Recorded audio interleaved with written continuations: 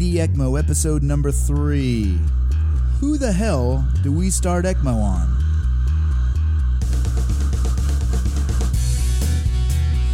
Hello again, everybody, and welcome to another episode of the ED ECMO podcast. My name is Dr. Joe Belezzo, and I'm here once again with my co-host, Dr. Zach Shiner. This is a podcast about ECMO, eCPR, resuscitation, and how to bring your management of the arresting patient to the next level. Hello again, Zach. Joe, good to be here. I'm glad that we have Peter Gunn following us on every episode we have. Peter Gunn.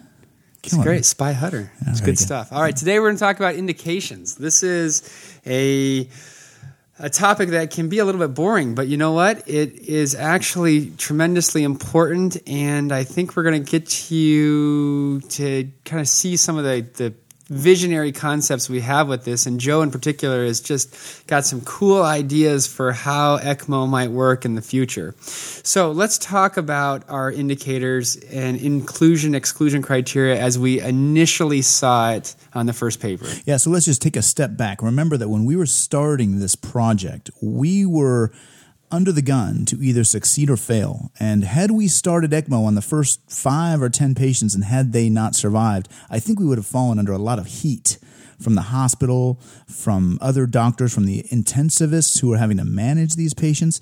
And by narrowing our inclusion criterion and widening our exclusion criterion initially, that allowed us to have sort of a better success rate initially, which created a lot of positive energy towards our whole project.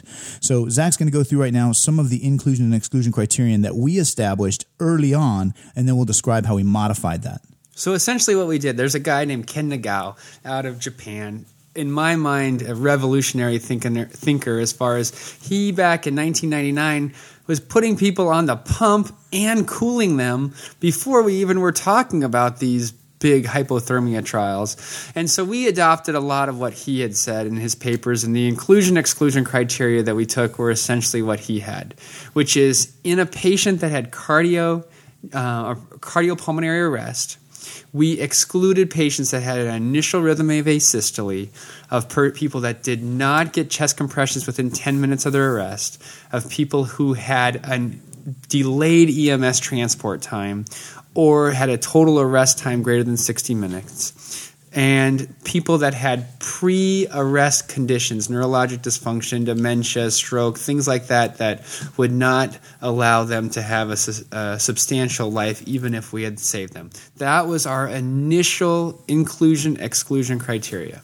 And then based on that, we published our first paper, which was a paper in resuscitation. And again, I'll put that in the show notes at edecmo.org/3. Check those out for some notes and further information about this episode, and I'll place that there. So out of that, though, we started to understand that, man, a number of our saves were outside of this box, and I can't think of a more perfect example than Joe's save with the aortic dissection. Well, that brings up a kind of a funny topic. When we established those criterion, we started the process, and the one guy who was the guy that was our support structure at our facility, the cardiothoracic surgeon, Walter Dembitsky, his age fell outside of our initial exclusion criterion, and he didn't like that too much. So we began to adapt and overcome, as you will.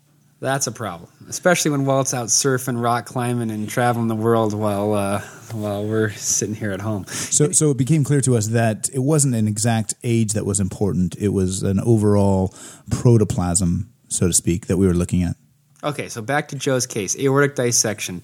Absolute contraindication for eCPR.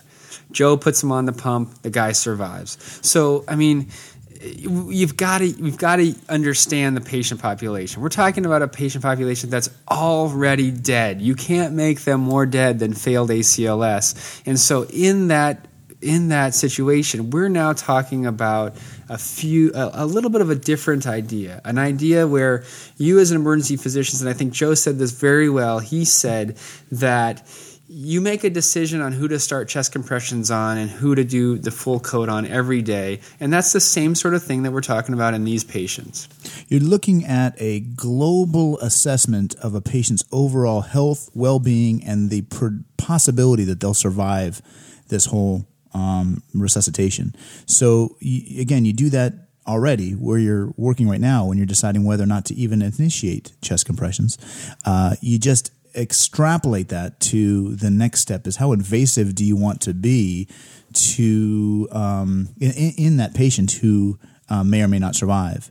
But again, Zach said it well, these patients are going to die anyway. So you're then trying to decide whether to put them on pump in futility or give them a chance. And that's what we're talking about here. And Joe alluded to this a little bit already in that this is a process that actually has multifactorial in that when we were starting this, we were under the microscope.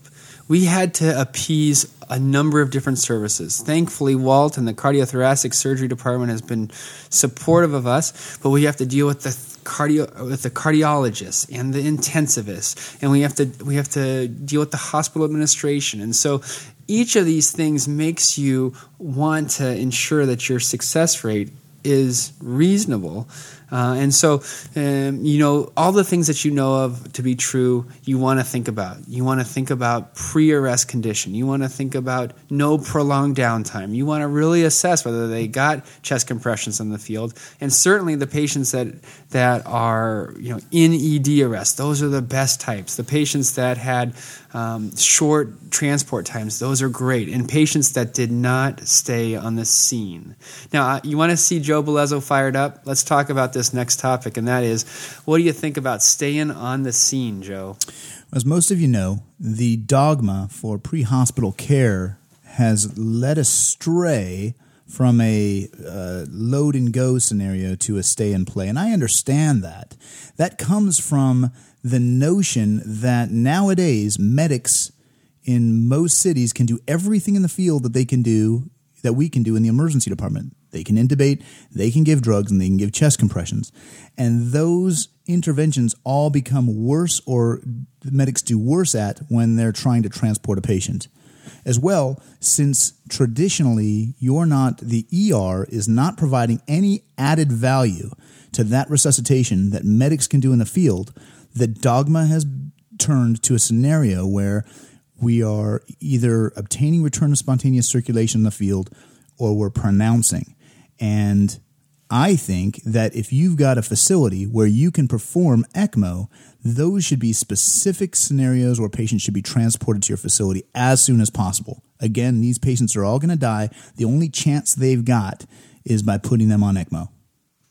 So, Stephen Bernard, what does he say about this? Well, my understanding, again, I haven't talked with him directly, but my understanding is that they have reached an agreement with their pre-hospital community where they can have patients if a patient is within a certain distance from their facility, they will transport patients to their facility because they're now implementing ECMO early on. I know of no other facility that's been able to establish that relationship with their pre-hospital folks. We're in the process of doing that, but as with any big bureaucratic situation, it's a challenge. Now, we're not trying to do something cavalier. We're not trying to change the whole makeup of the U.S. We just want us to rethink this idea that stay and play is the right thing to do. Sometimes stay and play might be the right thing to do, but sometimes it might not be. And certainly in the case of ECMO, if you have that possibility in the ER, it just changes it. It's a game changer, and so we'll have to reassess. We'll have to get some studies done. We'll have to do some multi-site trials to look at this to say maybe it is better to still stay and play. But our gestalt is that in a number of these patients, the best thing for them would have been to just load and go. We have stroke centers. We have cardiac cath centers. Let's envision a scenario where we've got a resuscitation center. So if a patient is within a given distance, let's just say a 10-minute perceived drive time, that's just a random number I'm throwing out there, but if they're within a given distance of a resuscitation facility, basically an ED that can do ECMO, then those patients should be a load and go scenario, and everybody else, unfortunately, becomes a stay and play. Okay, final thing here. Now, this is real visionary. What about the idea of actually going to the scene and putting someone on ECMO? So if we are trying to decrease that time of low perfusion or no perfusion, what if we actually sent physicians to the scene and put them on ECMO? Again, so this is going to be fraught with some logistic issues. Movement of the machine itself, who's bringing the catheters, the circuits and whatnot, and then the challenge of with or without ultrasound guidance in terms of accessing femoral vessels. The only scenario that I see as being truly a functional one would be to have, at a so-called resuscitation facility, have an on-call team of doctors, and I have a group of doctors lined up to do this right now, have an on-call team of doctors willing to be on call for a patient to arrest within a given distance from our hospital. Medics are simultaneously called to the scene with the particular doctor that's on call if a patient meets very strict guidelines, very strict inclusion and exclusion criterion. If the patient meets those criterion, then what if that doctor went to the scene from the hospital, met the ambulance at the scene? Medics would do nothing different than they're already doing. They'll intubate, start drugs, do chest compressions, and then that physician could make the determination as to whether that is an appropriate ECMO case. And if it is, initiate ECMO on the scene and then load that patient back into the ambulance using a highly mobile ECMO machine. There's a couple of them out there, and we take no money from anybody, but the machine that's out there that seems to be currently the most mobile and most applicable might be the Mackay CardioHelp, which is about the size of a transport monitor, and the initiation or cannulation is in no way different. It's also a machine that you can prime in advance and have ready to go and can be loaded into a vehicle along with some cannulas and brought to the scene. Again, the doctor could put a patient on bypass, load that patient with the highly mobile ECMO machine onto the ambulance, and transport that patient back to our facility. Now, a little bit of a fantasy land for me right now, but I don't see that as a complete and total reach from what could possibly be done in the future. So Joe had been talking about this for a number of years. I mean, this was great stuff. He was envisioning it, and I thought it was a cool idea. And then we met this guy named Jim Manning, and we're going to go meet with Jim in a couple weeks out in North Carolina. And we heard about him in the past actually going out into the field and putting arterial cannulas in and doing low-dose epinephrine. And all of a sudden this seemed like not so pie in the sky. Maybe this is actually feasible.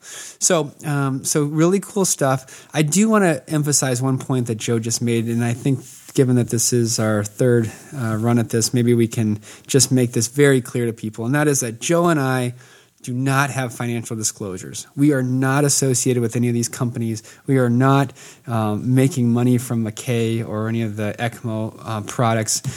We are here to try and provide some education, so I hope you're aware of that. Joe, do you think you can sum up what we just talked about? Yeah, I can do that briefly. So first of all, the placement, the decision as to whether to start the patient on ECMO has a lot to do with their global assessment of their protoplasm, not their exact age. Although I would caveat that with the fact that an arrest is witnessed and questionably whether or not the initial rhythm should be either PEA or VFib, as it's very unlikely that an asystolic patient as their initial rhythm would survive. But again, we don't know. Next, TOR, termination of resuscitation. I hate that concept. I understand where it comes from, but maybe there should be exceptions for patients, for facilities that have the ability to do what we can do. And maybe we should start a resuscitation model, a resuscitation facility model to expedite that. And then finally, the question is raised as to whether or not there's a true future for pre-hospital ECMO. Well, thank you for joining us for another episode of the ED ECMO podcast. Please leave feedback, suggestions at edecmo.org/3. Send us an email, Joe, Zach, or Scott at edecmo.org. Follow us on Facebook, edecmo.com. follow us on Twitter at EDECMO, or check out our Google page, Google Plus at EDECMO. Call, leave us a voicemail. We'll be sure to try and include that into a future podcast. Call us at 470-333-2661. That is 470-EDECMO1. Again, I thank you for following us and checking us out. On behalf of Dr. Zach Shiner and Scott Weingart, I am Joe Belezzo, and we are signing out.